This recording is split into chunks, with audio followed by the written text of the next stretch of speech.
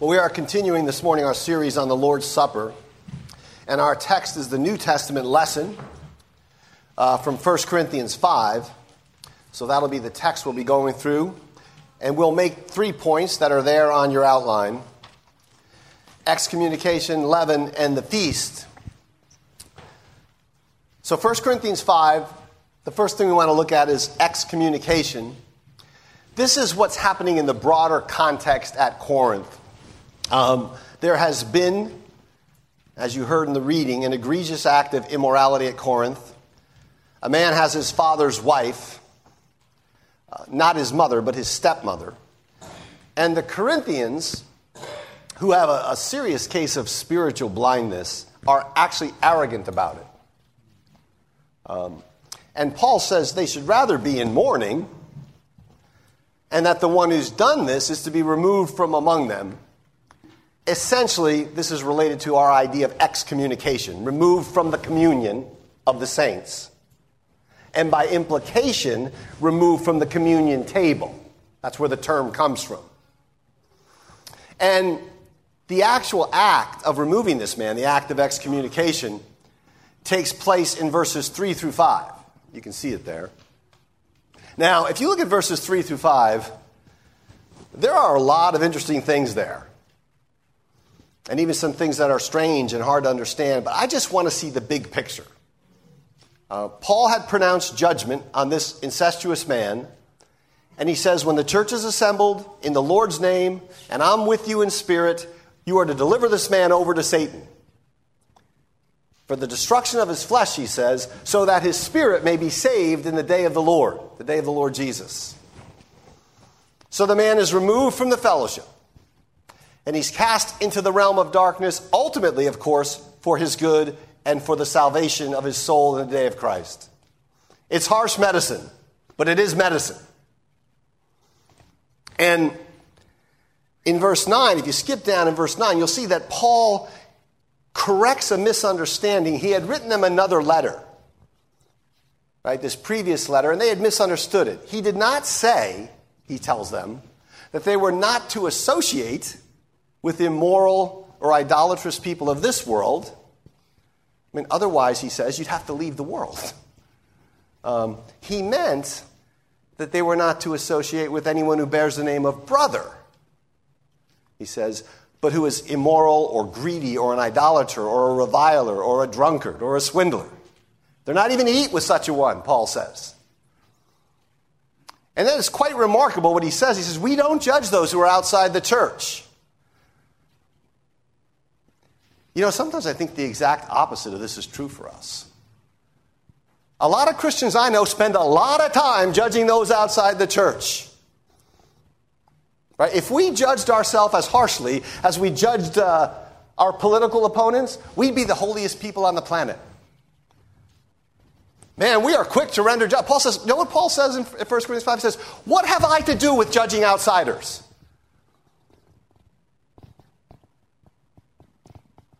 It's quite remarkable. Do you know any Christians for whom that is their fundamental attitude? What have I to do with judging outsiders? God judges those who are outside, he says. That's God's business. We judge those who are inside. It's time for judgment to begin, Peter says, and it begins with us at the house of God. So if you're living before the face of the God who is holy fire, you don't start complaining about other people's sins. Thus, citing Deuteronomy 17, he says, purge the evil person from among you. So it's back to a reference to the man who has his father's wife. So he's kind of come full circle in the chapter. And this is his concern throughout. The church has to worry about purifying itself and not about taking the prerogative of judging the world. She must remove, Paul says, blatant, unrepentant sin from her midst. Church discipline is one of the marks of the church, according to the reformers. And it's for the honor of Christ. And it's for the ultimate good of the one being disciplined. You see that in the text where he says, you're going to have to do this to this man so that he can be saved in the day of the Lord. But it's also for the church. It's for the rest of the body of Christ. Our confession says it's for purging out the leaven that might infect the whole lump. So it's kind of a medical procedure, right, where you try to remove the cancer and leave the healthy tissue. So that's the background of what's happening. That's excommunication. Now, it's that in that context, Paul starts talking about leaven. So that's our second point here, leaven. Verse 6. So here you can see their spiritual elitism, their confidence that somehow, because they're in Christ, they're beyond judgment. Your boasting is not good, he says. And then he cites what appears to be a well-known proverb. Do you not know that a little leaven leavens the whole lump? So he's using leaven here as a metaphor for sin. And leaven spreads, Paul says. It spreads its influence. It leavens the whole lump of dough. So the point is not hard to grasp. He's saying, look, sin, a little unrepentant sin, can spread its influence. Right? Sin does not stay cordoned off in our lives or in our communities. It moves around. And it can defile many in the body of Christ. So he issues a command. He issues an imperative, and he says, cleanse out the old leaven that you might be a new lump. It's an allusion to the feast of unleavened bread. And this brings us closer to our topic, right? It's an allusion to the Feast of Unleavened Bread, which was attached to, right? It was celebrated in conjunction with. In fact, it was celebrated directly on the heels of the Passover. So you could kind of speak of it as one joint feast, the Passover / unleavened bread feast. And you heard it in the reading from Exodus 12 this morning. Here's what it said there. This day, the day of Passover, shall be for you a memorial day, and you shall keep it as a feast to the Lord throughout your generations. As a statute forever you shall keep it as a feast.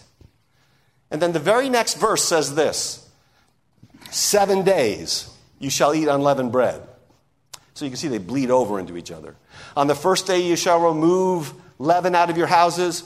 For if anyone eats what is leavened from the first day until the seventh day, now listen, this is a serious matter. If anyone eats what's leavened, they shall be cut off from Israel. They'll be removed from the covenant.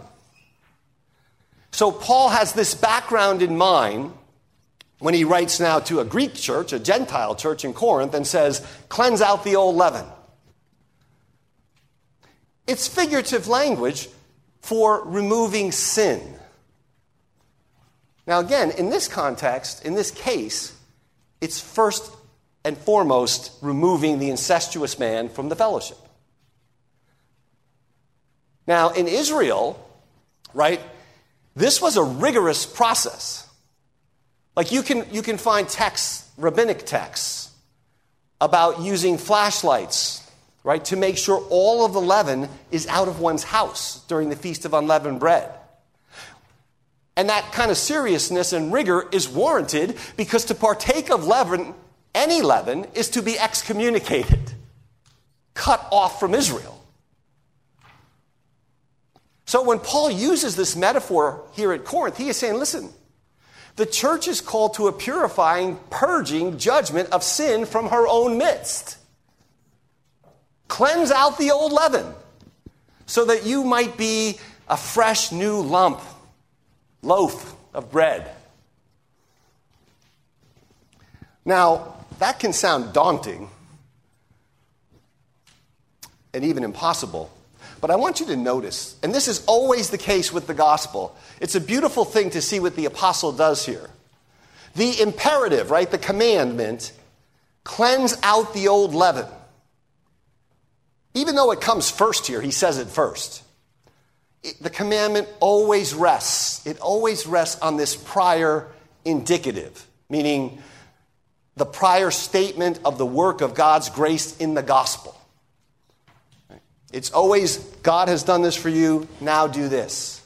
And this is why the commands, the imperatives to deal with sin, are not a form of works righteousness. So look at the text again, because it might be surprising. He says, cleanse out the old leaven, that you may be a new lump. And then look at this. as you really are unleavened. That's a surprising way to end the sentence. Notice, you already are new, unleavened loaf that you are striving to become. If you don't get this right, your whole life of sanctification will be a misery. Right? In sanctification, we are striving to become what we already are. We are already cleansed. We are already washed. Cleanse out the old leaven that you might be a new lump as you really are. This is wonderful news. This is good news, right? We don't believe in the gospel that gets you saved and then some mixed combination of stuff by which you grit your teeth and tough it out and make it all the way to the end, partially by your own obedience, partially by grace. We believe in the gospel, what Walter Marshall, the old Puritan from the 17th century, called the gospel mystery of sanctification. Sanctification is a gospel mystery. It's done in the light of the gospel. So we could paraphrase the apostle like this: clean out the old leaven so that you might become what you already are. Now that changes the whole way you look at Christian obedience. Cleanse yourself so that you might become clean as you already are clean in Jesus Christ. This is the logic of the gospel. Right? The imperative or the commands rest on the indicative. That is, they rest on what God has already made us and done for us in Jesus Christ. At no point do we supplement that. You get this balance wrong, and you either have legalism, which is, I must do this now to be pleasing and accepted with God. Right? The fate of the kingdom depends on my obedience. Or God gets me into the covenant, but I need to be obedient to attain to heaven itself. Right? There are popular Reformed-ish preachers who say things like this. So you get legalism if you don't get this right. It's often disguised, it's often masked, but it is a form of legalism. Or you can get lawlessness, where people says, well, I'm already clean in Christ. There's no need for strenuous moral effort on my part. Right? And Paul gets it just right? He gets it just right without falling into the ditch on either side, either legalism or lawlessness. Cleanse out the old leaven. That's an imperative command to you to deal with your soul, so that you might be a new lump as you really already are. That's the part where you breathe a big sigh of relief and you find repentance and self-examination and sanctification to be a joy, because it's done in that embrace. And why is this the logic? On what ground are we to strive to become what we really are? Well, he tells you in the middle of verse 7, Christ your Passover lamb, our Passover lamb, has been sacrificed. Right? He moves from the unleavened bread back to the Passover lamb. The reason we clean out the old leaven to become new is because atonement has already been offered for us. This is a once-for-all, eternally efficient atonement for the people of God. It's a substitutionary offering. He dies for us. He doesn't die to get you in. He dies to get you in and keep you in and bring you all the way home. Right? And we show that we're not interested.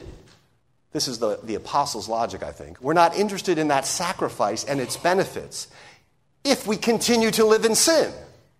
If we show no concern about cleaning the pockets of leaven out of our lives before they spread. We do need to be continually cleansed. Another way to say it is the sacrifice that Jesus made as your Passover lamb provides for you not only legal acquittal, your justification before God, it is the ground for your cleansing and your sanctification, for your becoming a whole, new, pure loaf of unleavened grain. So that's the leaven. All of that's really context for what I want to say concerning the supper, which is in our third point, the feast. This is the salient point, I think, for the series we're in. So here, Paul moves from the immediate situation at hand, right, concerning the man they're removing from the fellowship. He moves from that to the general application of what's going on for the whole community, right, to the general application. Now here's Calvin on this. He says, it is quite usual for him to do this, right? Any good pastor does this. Paul does this all the time. So Calvin says it's quite usual for him to do this. When he has said something about a particular matter, he takes the opportunity to pass on from that to words of general encouragement. He had mentioned leaven in another connection, but since the same metaphor is suited to the general teaching that he's about to give, he makes further use of it. Right, that's the end of the Calvin quote. So, he started off talking about the incestuous man and leaven, but now he's generalizing that's what teachers do. Now, I know this may seem like a boring point, but it's critical to see what Paul's doing. He doesn't say, look, Corinthians, as long as you don't commit the same gross wickedness as the man with the father's wife or some other big flagrant sin, you're pretty good to go. Don't be obsessed with your own corruption. Don't go searching through your soul for every little bit of leaven. You can say, well, I'm not committing incest. In fact, he does the opposite of that. He moves from the general case down into all of our hearts. Speaks to the whole church and says, look, since the Passover has been sacrificed, let us now celebrate the festival. Or in some translations, let us keep the feast. So it's quite sophisticated. In one sense, it's very simple. But Paul is doing something here that we have to catch. And we can do it by stopping right here and asking, what feast is he talking about?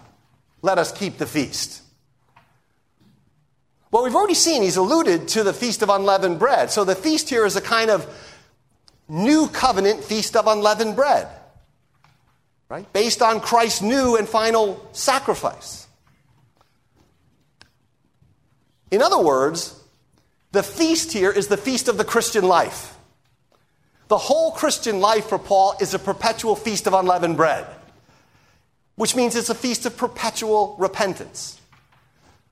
Well, you can find this in Calvin and the Reformed in generally. The Christian life is a life of continual repentance. But that's not morbidity. Once you see it in the light of Paul, right, that leads to gladness and joy. Or another way to say it is, the Christian life is a feast of continual cleansing, of scraping out the leaven of sin in our souls. Right? Not at finger pointing at people outside the church and their leaven. Right? Scraping out the leaven that's in our soul in the light of and on the basis of Christ's sacrificial death. It's not a work, it's all of grace, it's all done by looking to Christ, the Passover lamb. But it does engage our will and our emotions and our being. Right? That death, the Passover death, which is memorialized on that table, right? That is the flashlight by which we search the house of our hearts. Right? What does Proverbs say? It says, the spirit of man is the lamp of the Lord, by which he searches all his innermost parts. Right? The mere fact that your body and soul means that you have a deep interiority about you, a deep personal mystery, that God is constantly flooding with the light of his presence. Your very spirit is a kind of divine lamp which God uses to search your inner being. So we should think of the Christian life as a perpetual feast of unleavened bread, a perpetual feast of repentance and seeking to cleanse ourselves. But when Paul says, let us celebrate the feast, there is almost certainly a reference to that feast, to the Lord's Supper here as well. And there's a couple reasons for this. First, we know the supper is the new Passover feast. Right? And thus the supper calls us to live as those who clean out the leaven in our lives. Secondly, right, in this passage in 1 Corinthians 5, the context is excommunication, removing someone from the table. And finally, at the end of the chapter, down in verse 11, Paul says we're not even to eat with such a person. So consider, reflect with me. You have a context where Paul is talking about the following: Passover, excommunication, eating, feasting. So the feast he refers to is both the supper and the Christian life in general. When he says, let us celebrate the feast, he's saying, let us celebrate the supper and let us live the Christian life in this way. Now, I hope that this is something you expect by now in this series on the Eucharist. Because I think I've said it a couple times, I'm not sure, but I think I have. The supper is a condensed version of the Christian life. The shape of the supper is the shape of Christian existence. How, you might ask? How can that be true? Well, the supper lifts you up into heaven. The supper makes us heavenly-minded people. It displaces us, if you will. Reminds us that we are raised with Christ, that we are seated with him. We are a people who belong to heaven and belong to the age to come. And the second thing the supper says is, and yet as a people called to live in this age, you live in that form, in that way of the cross, that way of being poured out, that way of brokenness, right? That way of powerlessness, that way of witness, that way of martyrdom. The very structure of the Christian life is presented to you every week in the Eucharist. So, the feast, broadly construed, is the whole Christian life. When Paul speaks of the feast, narrowly construed, he's talking about the supper. Okay? So now we ask, okay, how then should we celebrate the feast? Well, Paul tells us. Not with the old leaven. The old leaven was first a reference to the incestuous man, but Paul here broadens it out and applies it to all of us. After all, we all have an old man, a sinful nature. Not with the old leaven of malice and evil. Not with the old leaven of malice and evil. Now, malice and evil are now forbidden in the celebration of that feast. This is part, again, of why the Reformed have always guarded the table. It's not just guarding it from someone who might publicly commit incest or get drunk like the Corinthians were. It's to be guarded, Paul says here, from malice and evil.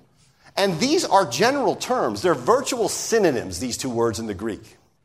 And they're broad terms. And they are designed to cover every form of wickedness and iniquity. So, you might be thinking this already, but let me just say it.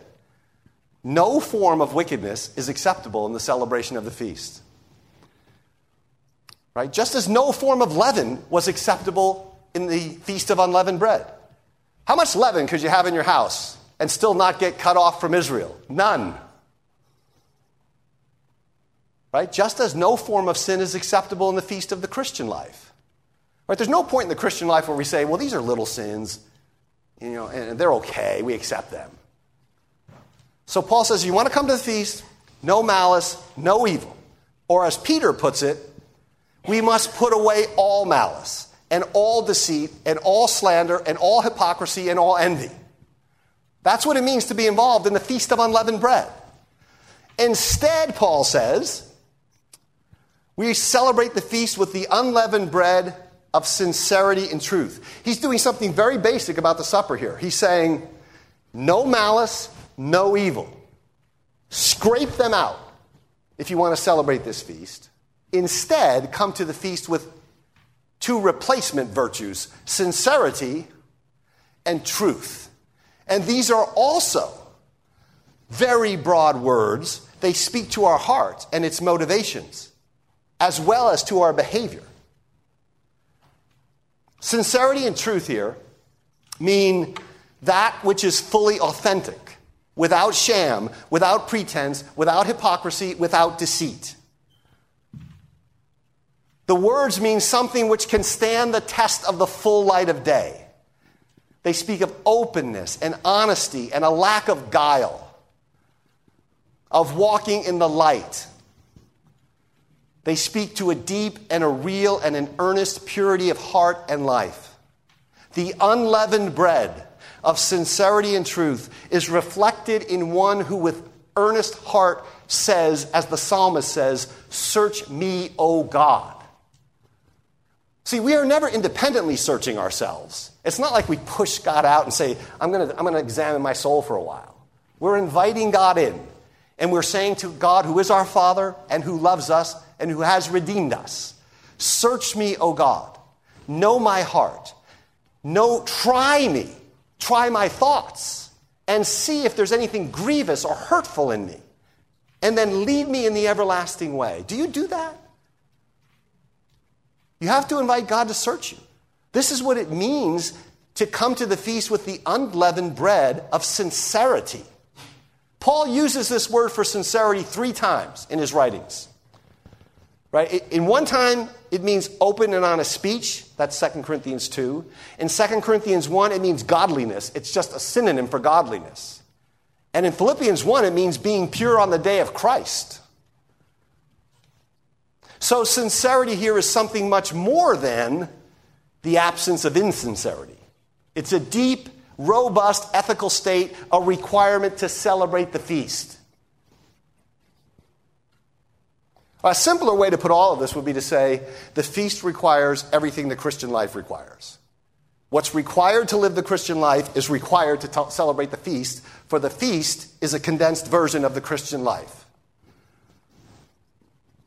That's sincerity, but notice, he adds another word. You have to celebrate in sincerity and in truth. Right? Truth speaks of the understanding. Truth means having a cognitive grasp of the gospel and the truth of the faith. It entails fidelity to what's revealed. And so to celebrate the feast in truth is to conform inwardly to the truth that's set forth in the feast. Again, this is why the Reformed Church require the profession of the faith of the church. Right? The profession of the creed, which, as I said last week, Calvin viewed as a public vow, an oath by which you are saying, I vow before God to live and die in this faith. So sincerity and truth go hand in hand. They are the unleavened bread which we put on after we cast off the leaven of malice and evil. So, let me conclude. The feast of the Christian life is a perpetual war against all sin. It is a feast of unleavened bread in New Covenant form. Not some big sins, all sin. Even a little leaven spreads its poison. That's why Christian existence is crucifixion and resurrection with Christ. This is why Jesus can say things, astonishing things like, "Blessed are the pure in heart, for they shall see God." Or the writer to the Hebrews can say, "Without holiness, no one can see the Lord." Again, we don't take this as a new work, right? If you take it as a new work, then I'm going to ask you this question. How are you doing with your holiness? Right? How are you doing with the purity of your heart? Well, then that's not how we understand these commands. We understand these commands as things we pursue with vigor as those who've already been purified. Right? As those who've already been set apart as holy by the Lord. So again, we have to watch that balance, right? We don't want to go around saying, you have to pursue holiness or else you're not going to see God. And the next thing you know, you've been pursuing holiness for 10 years and you've created a mountain of self-righteousness. So it's really tricky to get this right. It's really tricky to get this right. But it does mean this. It does mean the feast of the Christian life and the feast of the table are also the site of our perpetual and glad and already won war against sin. So again, this is why the church requires a robust confession of faith and an ability to examine one's conscience and repent. It's the very nature of the feast. The feast demands you put aside malice and evil, that you celebrate it with sincerity and truth. Let me just try and summarize this one more way. To celebrate in sincerity and truth requires two things. Both a robust confession of faith, that's what truth demands, and an ability to probe one's conscience and heart and repent, that's what sincerity demands. And if you want to see this worked out in the light of the gospel, not as a law, but in the light of the gospel, you can go to our larger catechism, questions 170 through 177. This is just catechetical teaching. Without these things, one defiles themselves in the Christian life, and one defiles the feast. Again, just to reiterate in closing, this is no way a work of righteousness or a work of merit. We can profess the faith. We can test ourselves. We can repent of sin. We can remove the leaven in our lives only because Christ the Passover has already been sacrificed. Only because you already are a clean lump. Right? It is that sacrifice, right? Now raised and ascended. He's the one through whom God grants faith and grants repentance and grants a radical breach with all sin. So please don't mishear me. It is in the embrace of God as Father and in the love of Christ displayed there as children of the covenant, in the solicitude and love of the church, that we profess our faith and that we forsake leaven in all its forms. So that sacrifice is what enables us to refrain, if necessary, so that we come to the communion for blessing and not for discipline. This is what's required. Let's hear Calvin one more time. Notice what he does here. He's commenting on this text. And he connects our text to the Lord's Supper, as I've done here today. He says this: therefore, if we want to feed on the flesh and blood of Christ, let us bring sincerity and truth to this feast, letting them be our unleavened bread. Let there be an end to all malice and wickedness, since it is against God's will to introduce leaven into the Passover. That's the whole sermon from the lips of Calvin right there. So let us then, as we come to the table, celebrate the feast. And it is a celebration. But we celebrate it not with the old leaven of malice and wickedness. We celebrate it with the unleavened bread of sincerity of truth, the bread which you already are in Jesus Christ. Amen.